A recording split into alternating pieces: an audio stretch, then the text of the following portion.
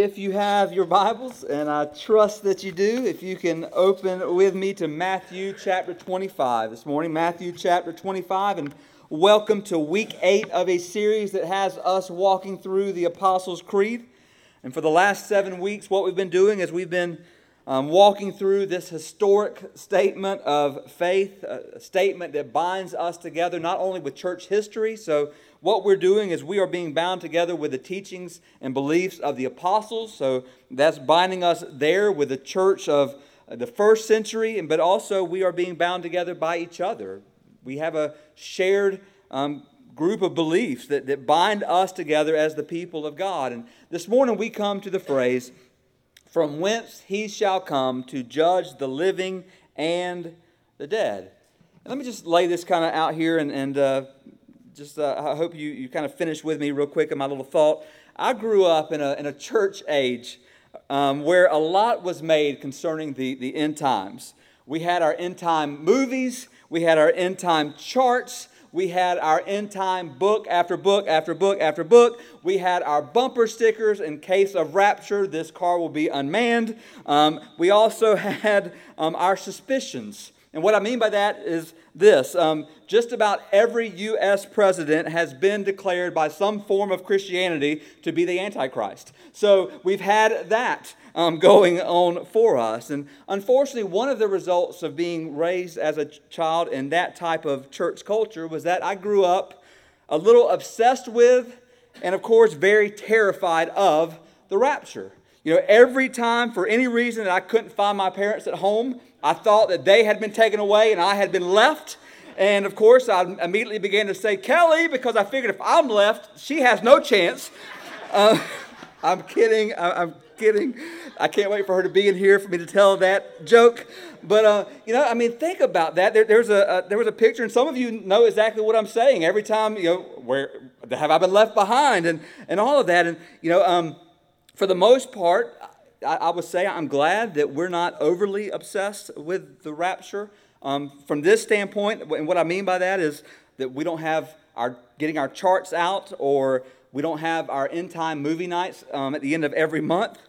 But let me say this, sometimes I believe that we have fallen on the opposite side of that, and even a more fatal side of that, meaning we rarely, as the people of God, talk about or even think about the fact that Jesus is coming again. It's not even sometimes in our minds. And just consider the Word of God. Just consider God's Word. The second coming of Christ is the most talked about doctrine in the Bible. The Bible talks about the first coming of Christ 129 times. Yet the Bible talks about the second coming of Christ 329 times. So 2.5 more times does the Bible refer to the second coming of Christ. So just think about biblical prophecy. For every one prophecy in the Bible that speaks of Christ's first coming, there are 8 prophecies that speak of his second coming. So just lay that there. And then think about this. In the New Testament, 1 out of every 13 verses deals with some aspect of Christ's return to the earth. So when we think about that, this subject this morning seems like a very worthy focus, right? Seems like a very worthy focus when you think about the time and the energy that the Word of God puts forth in telling us that Christ is coming again. But here's why that can be a difficult subject, and kind of 2 different reasons. First of all, everything that we've talked about over the last 7 weeks has already happened. So everything, God the Father Almighty has already created the heavens and the earth. Christ has already been conceived of the Holy Spirit and born of the Virgin Mary. Christ has already suffered under Pontius Pilate. He has already been crucified, buried, risen. He has ascended up into heaven and sat down at the right hand of God. All of that is history. It has already happened. Yet what we come to this morning has not happened. It is a future event. And what we are saying is that as believers, number one, we're staking our lives on what has happened. We're staking our eternal lives on the fact that Christ has come. He has died for our sins. He has risen and He is praying for us. We stake our lives upon that. But also, we find hope in the midst of the uncertainties of life in the fact that Christ is coming again. So that's our hope.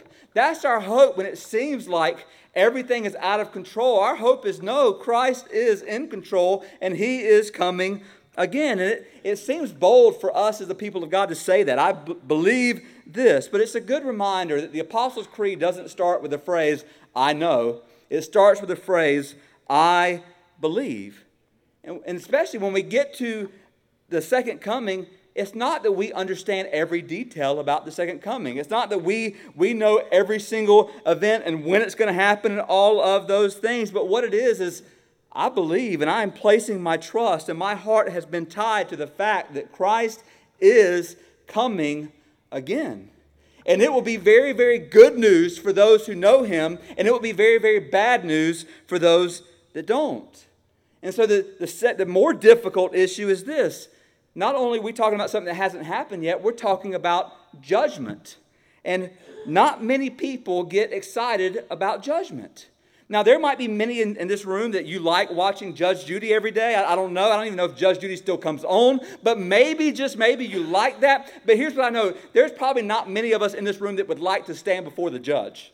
Because we don't know what the judge might be thinking. We don't know what he might rule. And there might be a lot of uncertainty in that way of, what if he rules against me? Nobody gets excited about judgment. You can't fill churches today by doing month or 2 month sermon series on the judgment of God. People will walk away from that today. But let me just say this. There's a benefit to what we're doing today.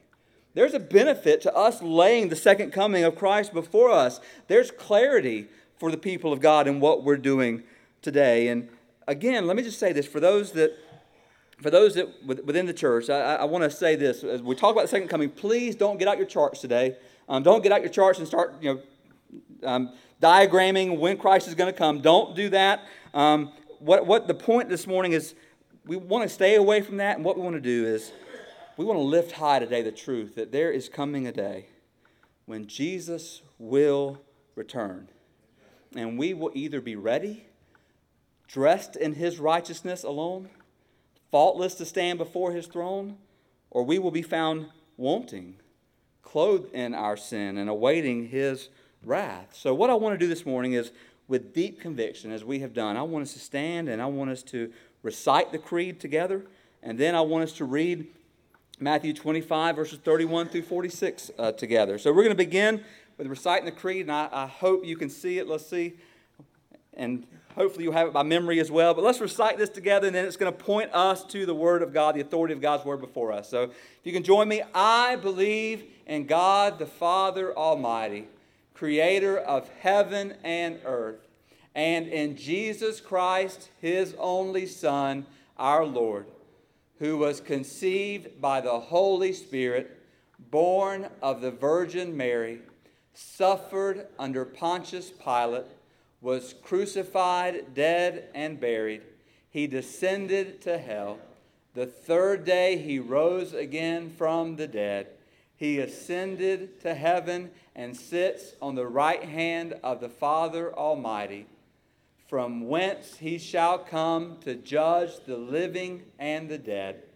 I believe in the Holy Spirit, the Holy Catholic Church, the communion of the saints, the forgiveness of sins, the resurrection of the body, and the life everlasting.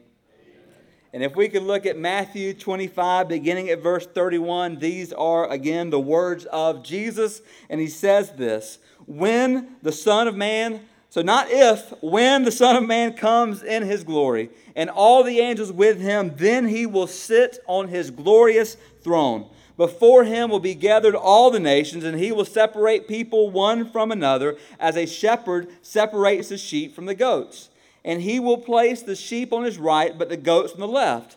Then the King will say to those on His right, come, you who are blessed by my Father, inherit the kingdom prepared for you from the foundation of the world. For I was hungry, and you gave me food. I was thirsty, and you gave me drink. I was a stranger, and you welcomed me. I was naked, and you clothed me. I was sick, and you visited me. I was in prison, and you came to me. Then the righteous will answer him, saying, Lord, when did we see you hungry and feed you, or thirsty and give you drink? When did we see you a stranger and welcome you, or naked and clothe you? And when did we see you sick or in prison and visit you? And the king will answer them, Truly I say to you, as you did it to one of the least of these my brothers, you did it to me. Then he will say to those on his left, Depart from me, you cursed, into the eternal fire prepared for the devil and his angels. For I was hungry, and you gave me no food. I was thirsty, and you gave me no drink. I was a stranger, and you did not welcome me. Naked, and you did not clothe me. Sick and in prison, and you did not visit me. Then they will also answer, saying, Lord, when did we see you hungry, or thirsty, or a stranger, or naked, or sick, or in prison, and did not minister to you? Then he will answer them, saying, Truly I say to you, as you did not do it to one of the least of these, you did not do it to me. And these will go away into eternal punishment, but the righteous into eternal life. Let's pray. Father, we come before you today and come before you with this subject, Lord, that is meant to give us, Lord, those of us that are your children, it's meant to give us hope that, Jesus, you are coming again. It's meant for those that don't know you to be a warning that you are coming again. And Lord, we pray, Father, if there's any in this room that don't know you, that today would be the day of salvation. But it's also meant for us as your children, Lord, to realize that we know people who aren't ready for your return. And Lord, help us to be busy about your business. Lord, just speak to us today through your word, Father. Just show us the glories of Christ's return. In Jesus' name we pray. Amen. And you may be seated. So just think about this astonishing thought that we come to today. The Jesus that was born in Bethlehem, that grew up in Nazareth, he is coming again. The Jesus who turned water into wine, who walked on water, who stilled the seas, who raised Lazarus from the dead, he is coming again. The Jesus who entered into Jerusalem on Palm Sunday, who was betrayed by Judas, who suffered under Pontius Pilate, who was beaten and scourged and mocked and condemned to death, is coming again. The Jesus who died on Calvary, who rose from the dead, and who is seated at the right hand of the Father, he is coming again. That's what we mean when we say that Christ will return. There is a day that Jesus will come, and there will be, get this, there will be no dispute on that day concerning who he is. There will be no one on that day going, well, is he king or isn't he king? Is he Lord or isn't he Lord? No, every knee will bow and every tongue will confess on that day that Jesus Christ is Lord. There will be no denying, no doubt on that day. Jesus declared, as we just read, the Son of Man will be revealed in glory, sitting on a glorious throne surrounded by his angels. So this will be obvious. And there's coming a day where this future hope and this future belief that we have as believers will not be viewed as being foolish. It won't be viewed as being closed-minded. In fact, on that day, we will be the envy of the world. On that day, those who share this belief now will be the envy of the world. And the reason I say this, and the reason I say that all will see him, is because the second coming of Christ will be so much different than the first. And just follow with me here. Jesus came the first time in weakness. He came as a tender infant, born of a poor woman in a manger in Bethlehem. He was unnoticed and he was unhonored when he came. Yet, when he shall come again, he will come again in royal dignity with the armies of heaven around him. He will be known, he will be recognized, he will be feared by everyone on the earth. The first time he came to suffer, he came to bear our sins. We reckon him to be cursed of God. He was despised. He was rejected. He was condemned. He was slain. Yet when he comes again, he will not come to suffer. He will come to rule. And he will come to reign. He will put down every enemy, according to the word of God, underneath his feet. He will take the kingdom of the world for his inheritance. And he will rule with righteousness. He will judge all men. And he will continue to live forevermore. more. This is the picture of Christ coming. The contrast between his first coming and second coming could not be any greater. And believe me, brothers and sisters, it will not be missed. It will not be missed. And just a friendly reminder this morning, so for those that are eager to get out your charts, no person anywhere on this earth knows when Christ will return. In light of this, we must give careful consideration to the thoughts of Christ. I've always heard it said this: live as if Christ died yesterday, rose today, and is coming back tomorrow. If we live that way, brothers and sisters, everything else will take care of itself. So in pointing our attention this morning to the undeniable reality of Christ's return, that he is coming again, I want us to unpack three undeniable truths today. So the first is this, and this might seem like the obvious one, but the first is this: he is the coming judge. So Jesus is the coming judge. Matthew 16:27, Jesus says the Son of Man is going to come. He is going to come. He is coming. And he is not coming the second time on a mission to save. The second time, he is coming on a mission to judge the world. Jesus says the Son of Man will be like a shepherd who is separating the sheep from the goats, one on the right and the other on the left. And just think about this. I thought this week, I didn't grow up on a farm, even though often I talk like I did. I didn't. So I had to do a little sheep and goat research this past week. And here's what I found out, especially when you think about the first century shepherds, is that sheep and goats were often herded together. They spent most of their time together. In fact, the shepherd typically only separated the sheep from the goats at night. So he would, at the very end of their pasture time, he would take and he would separate the goats and put them in their place for the night, and then he would put the sheep in their place for the night. And the second thing I discovered as I began to do a little research is that as sheep and goats dwelled in their natural habitat, doing their natural functions, one thing became true of both of them: they both became very dirty animals. And because of their dirtiness as animals, it was hard from afar for the shepherd to recognize which was a sheep and which was a goat. So that became an issue. And it's interesting that Jesus here says, I, the shepherd, I, the king, I, the Son of Man, I'm going to step in and I'm going to separate the sheep from the goats. I'm going to put the sheep on my right. I'm going to put the goats on my left. And what Jesus is saying here, and don't miss this, Jesus is saying is, at the end of time, at the end of this period, at the end of the age, when I return, I'm going to separate those who know me from those that don't. And I'm going to separate them rightly. And what I mean by that is this: there's going to be no mistake on that day. For Jesus is going to come and he is going to judge rightly, and he is going to judge, get this, accurately, every person that's ever lived on this earth. And the standard by which he's going to judge us is not going to be our worth. Jesus ain't going to judge us based on how worthy we are. He's going to judge us based on how we responded to his worth.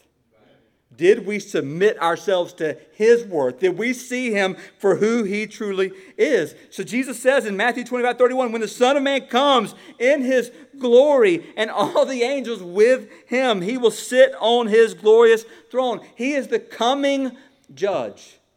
And in case, as a child of God, I pray that does not cause you any fear or any kind of trepidation at all, because Romans 8:1 says this: there is therefore now no condemnation for those who are in Christ Jesus.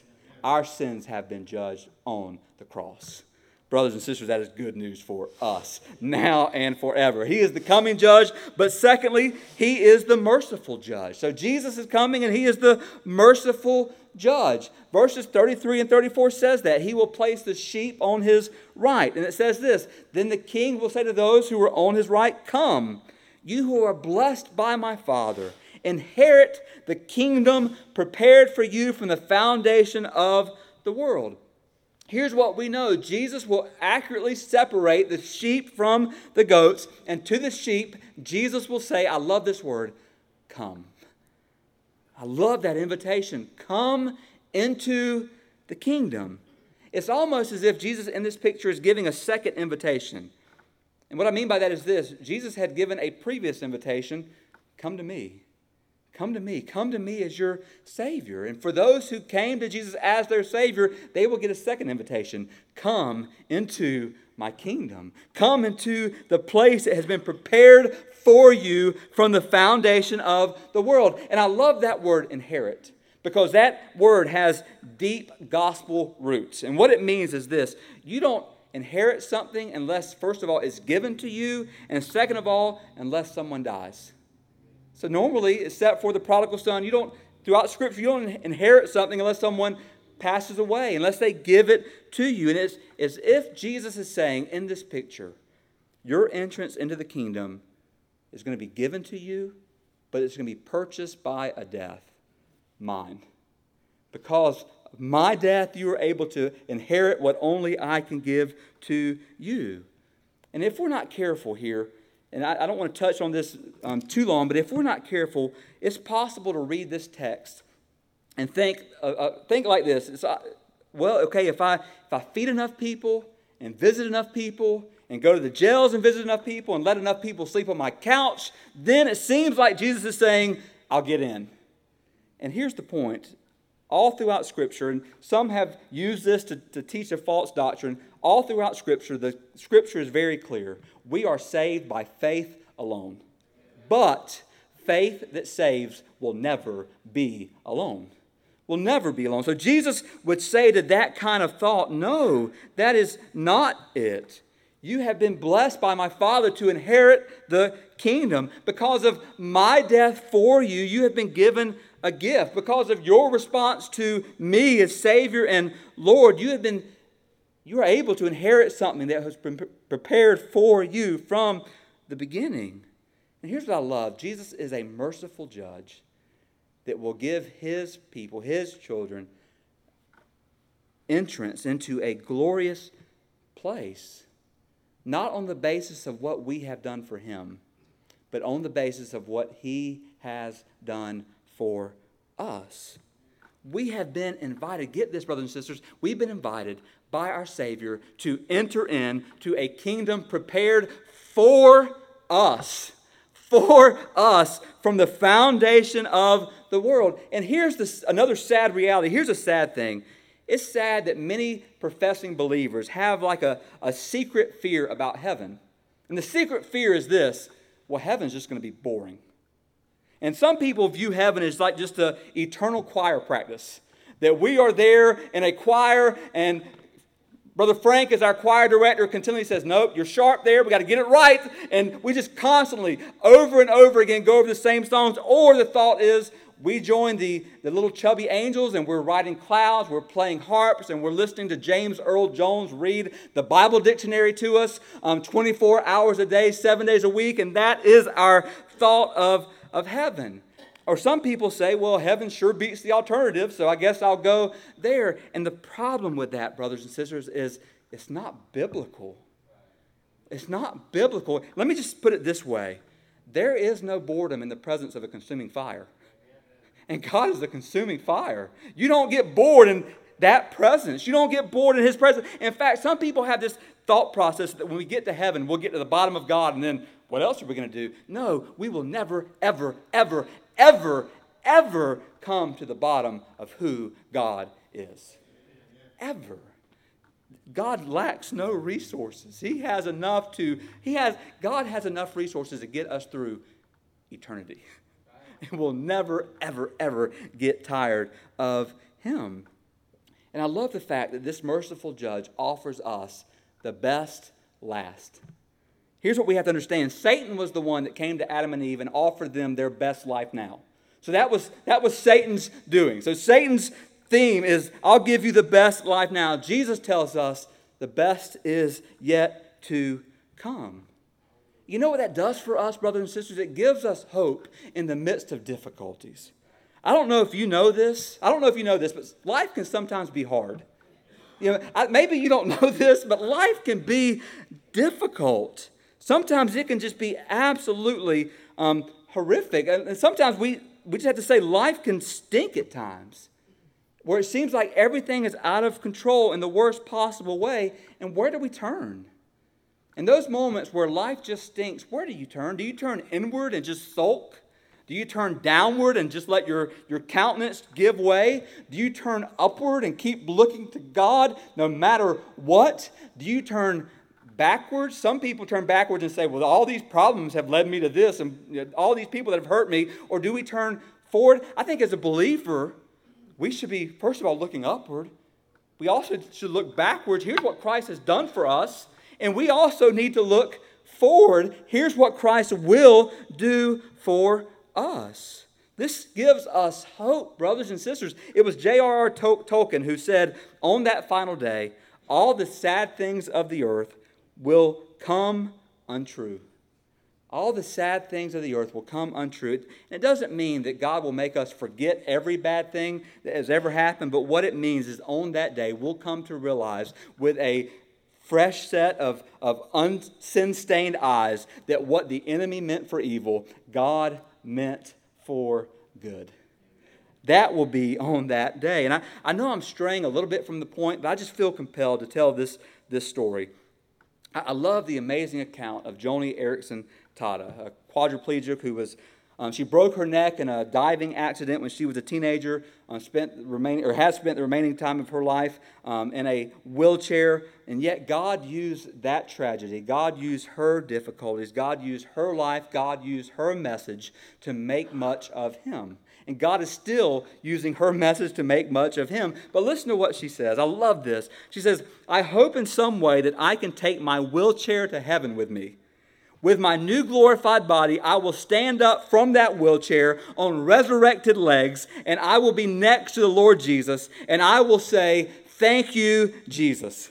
He will know I mean it, because He will recognize me from how hard I leaned on Him during my suffering. And then I will say, Lord, do you see that wheelchair over there? Well, you were right when you said that in this world we would have trouble, because it was a lot of trouble. But, Jesus, the weaker I was in that thing, the harder I leaned on you. And the harder I leaned on you, the stronger I discovered you to be. I do not think I would ever have known the glory of your grace were it not for the weakness of that wheelchair. And then she says this, so thank you for what you did in my life through that wheelchair, and now, if you like, you can send that thing to hell. I love that. I love that. Or the words of Cornelius Plantinga, who said, the return of Christ is good news for a people whose lives are filled with bad news. The return of Christ is good news for a people whose lives are often filled with bad news. There are days when it's bad here. There are days when being a sheep on this earth stinks, and literally stinks. There are days where it's just terrible. But brothers and sisters, there is coming a day.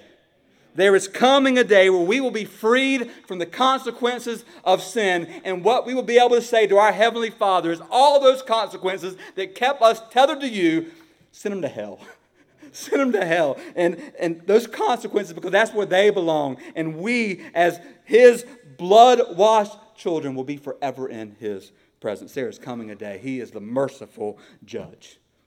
He's a merciful judge. And then, lastly, and unfortunately, we save the bad news for last. He is the just judge. So the last picture, He is the just judge. And here's what it tells us. In verse 33, it says, He will place His goats on the left.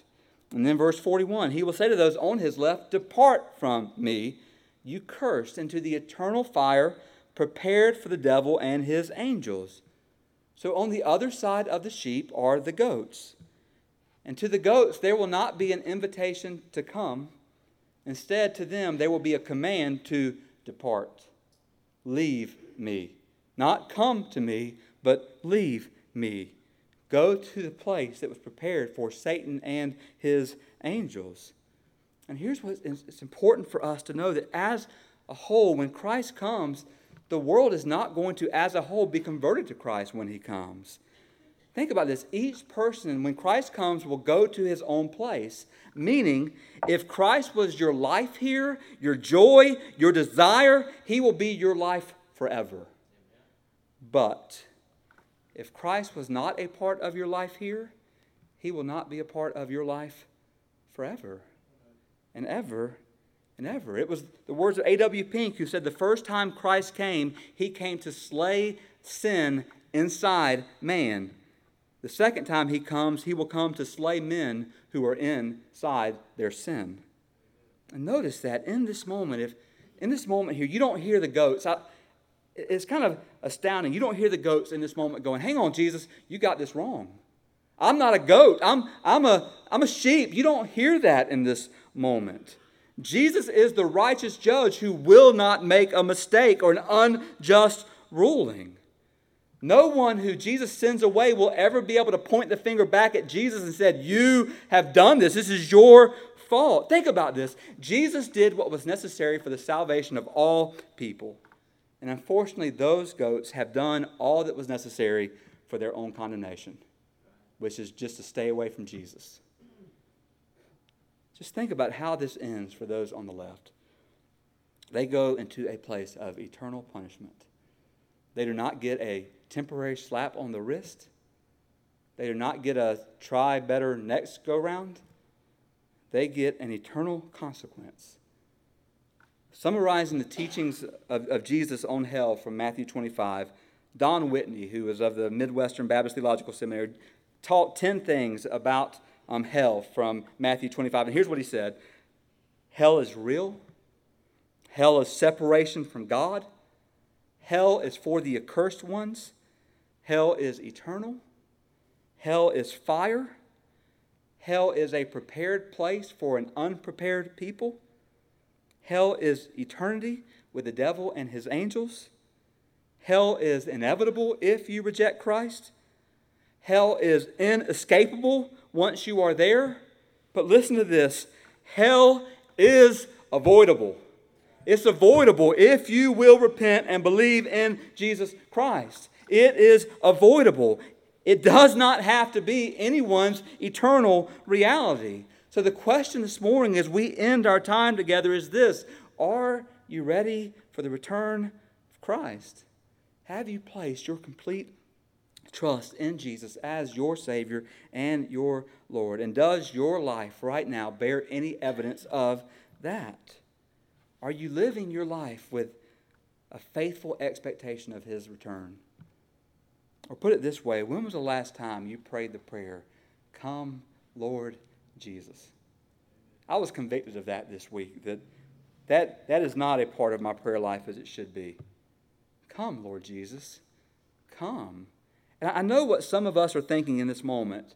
Especially I know what the young people are thinking, because I know what I always thought when I sat there and I listened to a message on this is, well, if Jesus comes now, I'm going to be robbed of my future.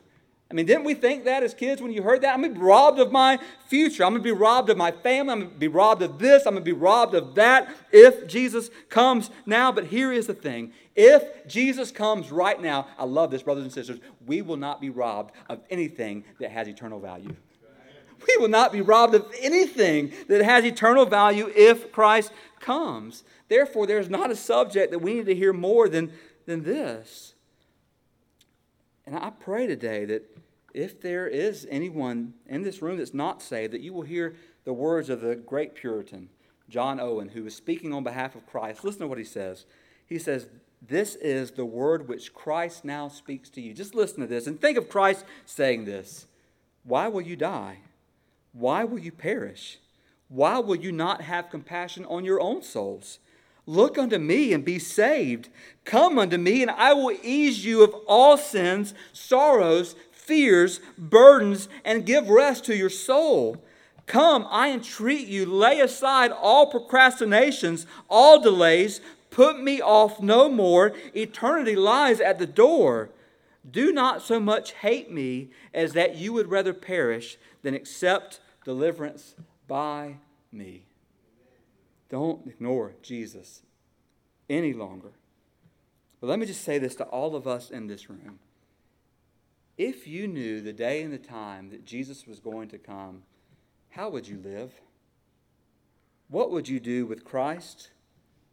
What would you do for Christ? And then think about this. Is that an accurate description of how you're living right now? And if it's not, then why? Could it be that we don't believe that He's coming? Could it be that we have just grown just completely, just absolutely where we don't care that He's coming? Could it be that our hearts have been hardened to His coming? Brothers and sisters, He is coming again. May our lives reflect that from this day forward, for all to see, for all to know our Savior is coming again. And for those that don't know that or have not put their trust in Christ, may today be the day of salvation for you. If you can go ahead and stand with me, please. I'm going to call Brother Frank and our musician forward, and we're going to enter in this time of invitation and consecration where we say whatever it is that God is speaking to you, that you would do what He says. And let's pray together. Father, we just come before you now, thanking you for Jesus, thanking you for the promise, and not just the promise, but the certainty, Jesus, that you are coming again. If you made the promise that you would rise from the dead, and you did, then we can trust the promise that you will come again. And may that truth give us hope, Lord. May that truth, Father, give us hope in the midst of difficulties. May that truth be an anchor of our souls when life stinks.